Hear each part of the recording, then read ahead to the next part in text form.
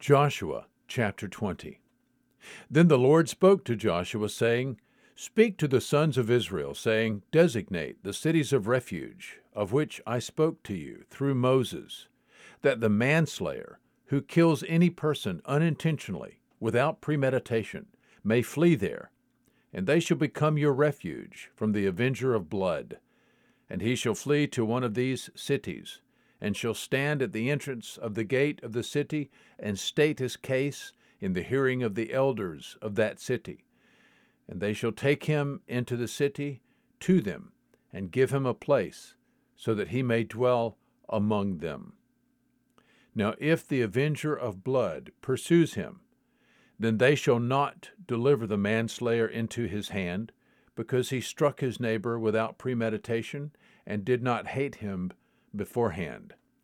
And he shall dwell in that city until he stands before the congregation for judgment, until the death of the one who is high priest in those days. Then the manslayer shall return to his own city, and to his own house, to the city from which he fled. So they set apart Kadesh in Galilee, in the hill country of Naphtali, and Shechem in the hill country of Ephraim, and Kiriath Arba, that is Hebron, in the hill country of Judah. And beyond the Jordan, east of Jericho, they designated Bezer in the wilderness, on the plain from the tribe of Reuben, and Ramoth in Gilead, from the tribe of Gad, and Golan in Bashan, from the tribe of Manasseh.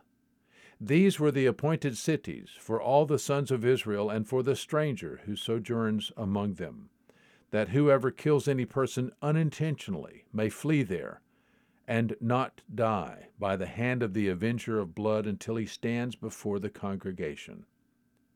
Joshua chapter 20. There is good news today.